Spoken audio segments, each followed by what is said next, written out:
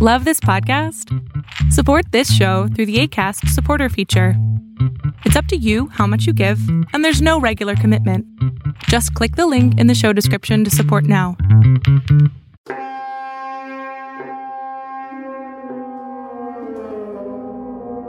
This is Melina Lee Williams Haas.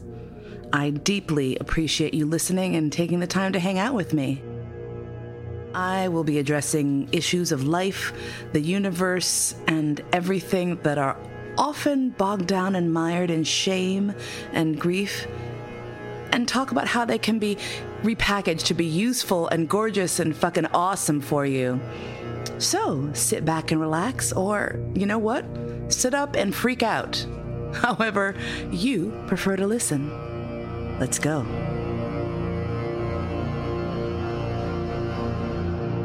Several months after I got sober, a friend called and invited me over to their house where a few friends were going to be getting together for a dinner party. And I panicked. And then I couldn't figure out why the fuck I was panicking. These were all people I knew, 5, maybe 6 folks, so it wasn't a huge gathering. It was just dinner. It was just people hanging out for dinner. And yet, my heart started racing, and I suddenly felt really just this feeling of dread overcame me, and I couldn't fucking figure it out. So I just said, I don't know what the fuck is going on. That was crazy. So I'm just going to go and do it. And I just spent the whole night sort of just anxious, and I couldn't figure out why that would be the case. I was among friends. It didn't make sense. Fast forward a couple weeks later, a similar situation where a bunch of people were going out after work at a job that I had just started in, and my mouth dried up, and I made some excuse. I stammered out some bullshit about how I had something else to do. But next time, definitely hook me in, loop me up, whatever the fuck I'm in. But God, I was a mess. Over and over again, this happened for the first year or so that I was sober. Until I was talking to someone and they said, what you're talking about sounds a lot like social anxiety. And I laughed and I was like, I have social anxiety? Doesn't make any sense. How can I have social anxiety? I mean, I'm an actor, for God's sake. I'm hilarious. I'm outgoing. I'm a sparkly, shiny pony of magnificence. There's no way I could possibly have social anxiety. Well, I'll tell you what a therapist I spoke to said. Social anxiety has absolutely nothing to do with the behaviors that people see or the masks that many people wear in order to get through the fucking day. When I sat and started processing around this, I realized that my whole life I had been living with that anxiety, and it had manifested in different ways. And I realized that even in high school, before I would go out to a party or with friends to sneak into a bar with our fake IDs or to go to a club for a night out, I would always preload.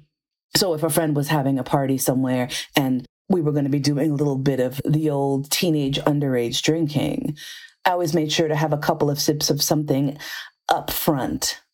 I always made sure that if there was something happening with my friends, that I was the one tending bar, because then people wouldn't really notice whether or not I was drinking.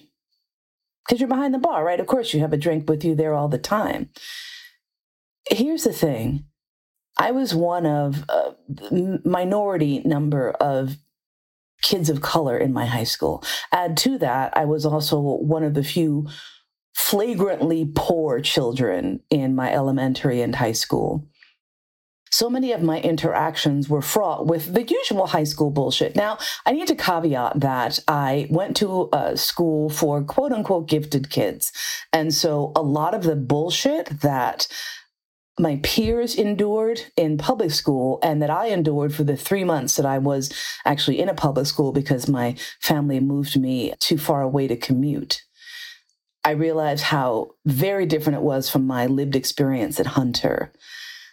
But I was still a poor kid, and I still felt an incredible social pressure to fit in with the richer kids who could afford to buy a bottle of Stoli on the way into the party, who could afford to have 3 different bottles of wine on the shelf ready to go for any gathering. And so feeling unbelievably self-conscious, alcohol was a really great way for me to cope with that feeling of uncertainty and self-consciousness. I don't think I would have called what I was coping with in high school social anxiety, but there was certainly pressure. There was certainly fear. There was certainly concern on my part that I had to fit in. Now, if I need to try to get to the origin of my anxiety, I'm going to go back to the fact that as a child, I was living with one parent who seemed to almost definitely be living with bipolar disorder and definitely was living with PTSD. And then another parent whose coping mechanism for dealing with stress was to withdraw into themselves and pray a lot. And so I did not really have really good role models in my first years of life for how to cope with social pressures and intra-family pressures either. Everyone was just sort of the nod and smile variety. I do remember as a child trying so very hard to make sure that I was always fun and funny and not a problem because my parents already had so many issues. There was no way that I was allowed to be another problem. I had to be entertaining. I had to be fun. I had to be funny. And to this day, one of the root pivot points of my social anxiety is, am I enough? Am I interesting enough? Am I funny enough? Am I earning my place in this interaction? And so when I recently posted about my social anxiety really crippling me and really giving me a hard time when I had 5 days in a row where I had to have friendly social interactions with people one day after another for hours and hours and hours. And it wore me down because all of these conversations are fraught for me, not just with the anxiety of, am I performing enough? Am I dancing as beautifully and perfectly through, around, above, and beneath the conversational flow as I can, but also the constant fear, the real fear, that at any moment, any of the Caucasians with whom I'm hanging out and spending time in their presence could say something that's just going to plunge the entire conversation into a direction of having to make troubling and exhausting decisions of, do I educate? Do I nod and smile? Do I move on? So there's a lot going on. Therefore, it was incredibly troubling to me when I opened Facebook after posting an amusing anecdote about a conversation that I'd had in the middle of a social event to have someone that I'd gone to high school with, who was a friend of mine in high school, post a laughing, yeah, I'm not seeing the social anxiety here. I was so humiliated and angry, and I actually couldn't even respond to this comment for days, and I still have not. Because all I want to do is scream, are you fucking kidding me? Are you fucking kidding me? Over and over again. What you see of people's lives, especially on social media, but even day to day with people that you know intimately, is only what they want for you to see. Perhaps if you are incredibly astute and incredibly empathetic, you might see through. You might. But most people are way too caught up in their own bullshit to take the time to really look at other folks. So you really have to rely on what you see and what you're told. Sharing a diagnosis of social anxiety is something that in and of itself causes anxiety. And so to have someone laugh and say, well, I don't believe you, is so painful on so many levels. Recently, there was a situation where my husband, owner, had been invited to an event, and he was having an immense amount of anxiety about it for his own reasons. And also he had anxiety about it for very practical reasons, which are that he has a whole shit ton of work to do. And so he explained to the person who had extended this invitation, look, I'm so honored. I'm so flattered. I'm so grateful, but I really need this time for myself. Now, should a person have to go into the deep psychological depths of their own private hell if they're just saying, I can't make an event? I think not. But sometimes it feels like you have to trot out your demons to entertain folks because God forbid you should say no, thank you. Or even just say, no, fuck you, fuck off. I'm not fucking doing this. Because what you see, because what they see is, an older, successful white guy, like doing his thing. And of course, why wouldn't he want to be where they want him to be? The stress of having to resolve this leaked onto and fucking seared me for a couple of weeks too, trying to cope with that and then trying to cope with his reaction to being pressured and railroaded into doing something he really did not feel was in his best interest at this time. And that's fucking life. Here's the thing. This is the reality about celebrity, be it niche fame, pocket celebrity, fleeting celebrity, whatever the fuck it is. But people expect you to fucking dance. Part of the reason it's so hard for me to do this podcast week after week is because I just know that none of you give one single shit about anything I have to say. And I just know that I'm talking to maybe 3 people and no one gives a shit. However, I managed to delude myself into thinking that maybe at some point, one person at least will be helped by something I have to fucking say. So I still do it.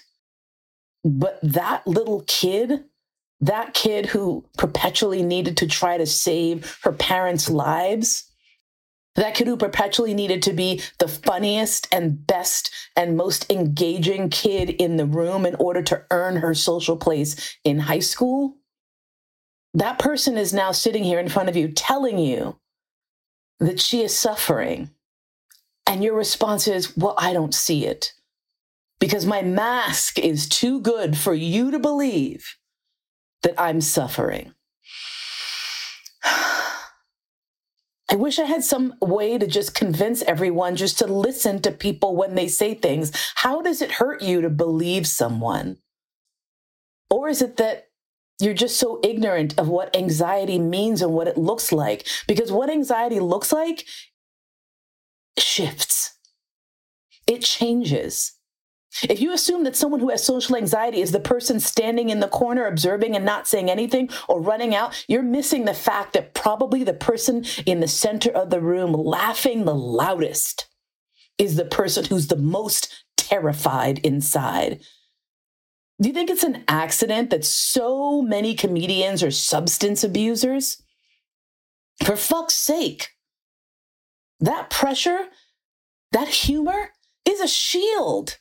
It is a defense mechanism for many of us. It is a way for us to keep you at arm's length. If I can keep a shiny electron shell of amusing anecdotes and funniness and glamour around me, then that means that you don't actually see the little tiny squishy marshmallow peep that's melting at my core, that's shaking and shivering and terrified that at any moment I'll be exposed as the useless piece of human garbage that I truly am. And so when you say to me, I don't see it, what you're saying is you're a liar. What you're saying is, I don't believe you. Or what you're saying is, I'm completely ignorant of what social anxiety actually is.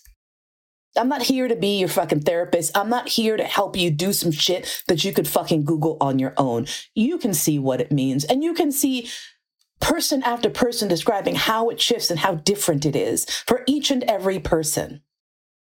Anxiety comes from all sorts of different places. If someone was depressed and then you saw them smiling on a beach in Maui, would you say, wow, you don't seem depressed? Or would you fucking understand that depression is a creature that gnaws at your insides? It doesn't sit on your head, visible to all around you.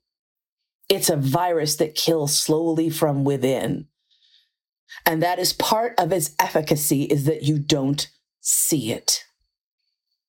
And part of the reason you don't see it on some of us is because we're that fucking good.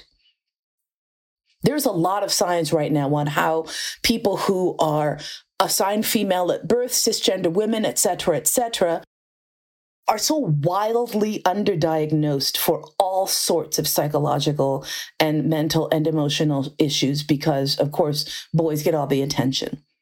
The science around how my brain works is so poorly understood that my process of going through menopause is like a fucking ancient mystery that is being lowered on my head slowly like a ton of fucking bricks. Because the science is just not there, right? Like there just isn't a lot. And so I have to sort of feel my way through possibly what could possibly be like the height of awesomeness in my life, coping with brain fog and physical issues and joint issues and memory issues and processing issues and executive function issues and anxiety issues and depression issues and libido issues and all of this stuff that I assume was just me going fucking crazy. Thankfully, as I described in a previous episode, oh my gosh, suddenly I'm Porky Pig. As I described in a previous episode, I am a successful patient of ketamine therapy against my depression. And so part of what's amazing about my life right now is that I have some perspective to see how shit has shifted for me in the past 5, 10, 20, 50 years. And what I see is that the older I get, the more I realize that I am incredibly adept at functioning despite my anxiety, despite my being an alcoholic, despite the fact that I had to cope with years of depression. Now, is some of that just because I'm a fucking badass? Sure. However, I'm going to attribute a lot of the badassery to my being able to mask and survive day to day in situations that might have knocked out other people who were not able to fool you as well as I am. Fooling you is not what I want to do. If you think it's easy to just post your personal shit about your psychological damage on the internet, you need to work on your empathy. Or maybe you don't need to. Stay a jerk. I don't really care. But know that we see you, okay? Those of us who are living with rough shit, who take a deep breath and post publicly, here's our rough shit, are not helped when you laugh and say, well, I don't see that your shit is that rough. You seem fine to me. Ultimately, what that means to me is that you are someone who needs to be placed outside of the sphere of my interest. I'm not very easily hurt, generally. But like the Death Star, I do have a couple of ports where if you hit them just right, I do implode. One of them is being told that what I have shared is inaccurate or not believed. Another one is people not showing up for my birthday party because I have that serious shit. But I don't think I have abandonment issues so much as I have like not showing up for shit issues. And this is the reason why when people invite me to stuff, I almost never say, yes, I will definitely be there. I usually say, I will try my best. Or if I don't have some sort of meltdown and need to hide in my house, I will be there. But I never just say, oh yeah, I'm going, that's awesome, because it hurts me so badly when people flake out on me that I don't want to be the one to flake out. Am I overreacting? Possibly. I have been told I am overreacting. But the thing is that those are my fucking reactions. And I am entitled to them. I am not entitled to very much in this life. But my feelings and my emotional truth, I sure as fuck am going to stick my heels into the ground and put my shoulder against you if you try to push back on me by telling me that I don't know who I am. Or that I don't have a right to my feelings. Or that my feelings are too much. Or too anything, really. Go fuck that shit. God, I hate that. It's so dismissive and it's so harmful and it's so insidious because while I can brush off 98% of that, 2% of that still sticks because this is shit I heard for so much of my life. Oh, Mo, you're overreacting. Oh, Mo, you're too sensitive. Oh, Mo, you think too much. You think too much. The one thing in my life I have felt like I could rely on was my intellect and my cleverness and my ability to solve problems. And then to have people turn around and say, you think too much? Again, those folks have had to go into the realm of outside of my immediate sphere of interest. Because I can't have you close to me and able to hurt me again and again if that is how you regard me when I share my personal, private, sometimes desperate thoughts, feelings, and reality. The fuck is that about? The United States is not a country where people's feelings are always respected, right? Now, white women's feelings are often respected. The feelings of white women are so respected that people have died as a result of a white woman having a particular feeling of a certain type. As an African-American woman, I have no illusions about how much this country cares about my feelings. Well, that country, because right now I'm in Slovenia, and Slovenia probably doesn't care much about my feelings, but I don't live here, so it's all right too. So, I mean, please, I am well aware of how low my value is as a member of American society. And so when I invite people into my life, my hope is that they see the value that I bring just by being alive, just by sharing my shit, just by trying to say, you're not alone out here. It's not just you. When I share that I have social anxiety and someone who sees themselves struggling, even though everyone assumes that they're like the center and the life of the party, and that means that therefore they are always enjoying every single fucking minute of that party, maybe they can take a deep breath and allow themselves to be and allow themselves to feel this difficulty. Just because I have now said, hey, you know what? I am feeling this. And it's okay for you to feel it too.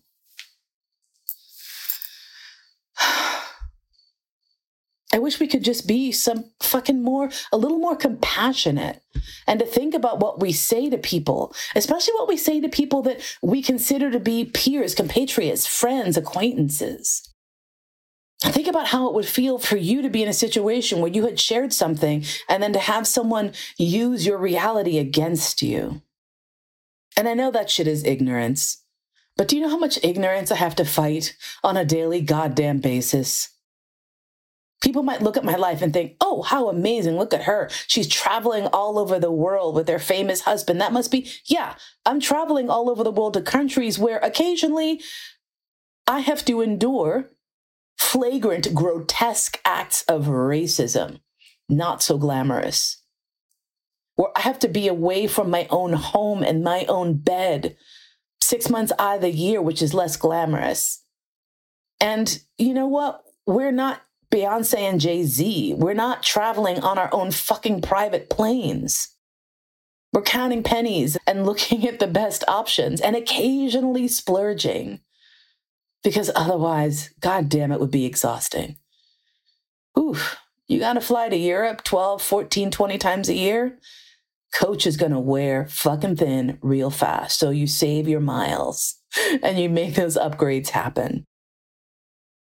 But when I share the difficulties and someone turns around and goes, oh, but isn't it so great? Yeah, I'm not saying it's not great. Can you think about living with the dichotomy of two feelings at the same time, or can't you? Does everything have to be so fucking black and white that you can't see that something can be an amazing and wonderful opportunity and exhausting and terrifying? Can you not see how, while terror of failure exists, terror of success exists as well?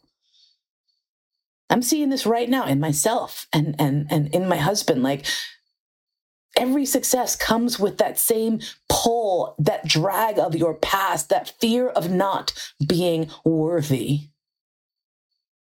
every accolade you receive, every like on a video, every admiring glance from a group of people who are tiptoeing up to you asking for an autograph is exhilarating and terrifying. Because at what point do you let someone down? No, I don't lay awake at night worrying about what people think about me. However, in the moment, when my anxiety takes over, any idiot would have the power to strike a blow to my self-esteem from which I might not recover for hours, days, weeks, or maybe even ever. Because my strength is strong, but not invincible. You can't just do and say anything to anyone all the time. That shiny facade that you're looking at is in front of something that you can't see. And if we could just all live in a state of respect and awe and wonder at the fact that we are dealing with creatures, the surfaces of which we see and perhaps into some of the depths. But some of us have like Mariana Trench level shit going on so far beneath that you will never, ever have a chance to know all of what is going on in there. And so for you to make assumptions based on the fact that I sing real pretty and dance real nice in a high pressure situation, then you're missing out on understanding the true depth and complexity and flavor of who we are as people.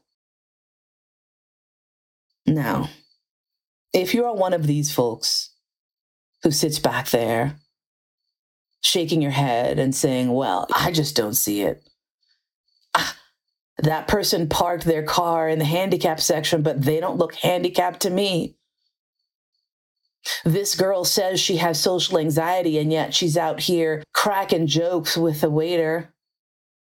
This person over here said that they were depressed, and yet they just took a trip around the world. It's fucked up. It's fucked up because it takes an additional level of guts to stand up and say, here's where I'm broken. Only for you to turn around and insist that break doesn't matter. Let's see if we can be kinder, okay? Let's see if we can just believe people when they tell us who they are. Let's see if we can just support folks who are struggling. Because it'll be your turn. It'll be your turn. And I know that what you would want in your moment of pain is understanding and a shoulder, not a skeptical laugh. You've been listening to All That and Mo. Thanks so much for spending your precious, precious time with me today.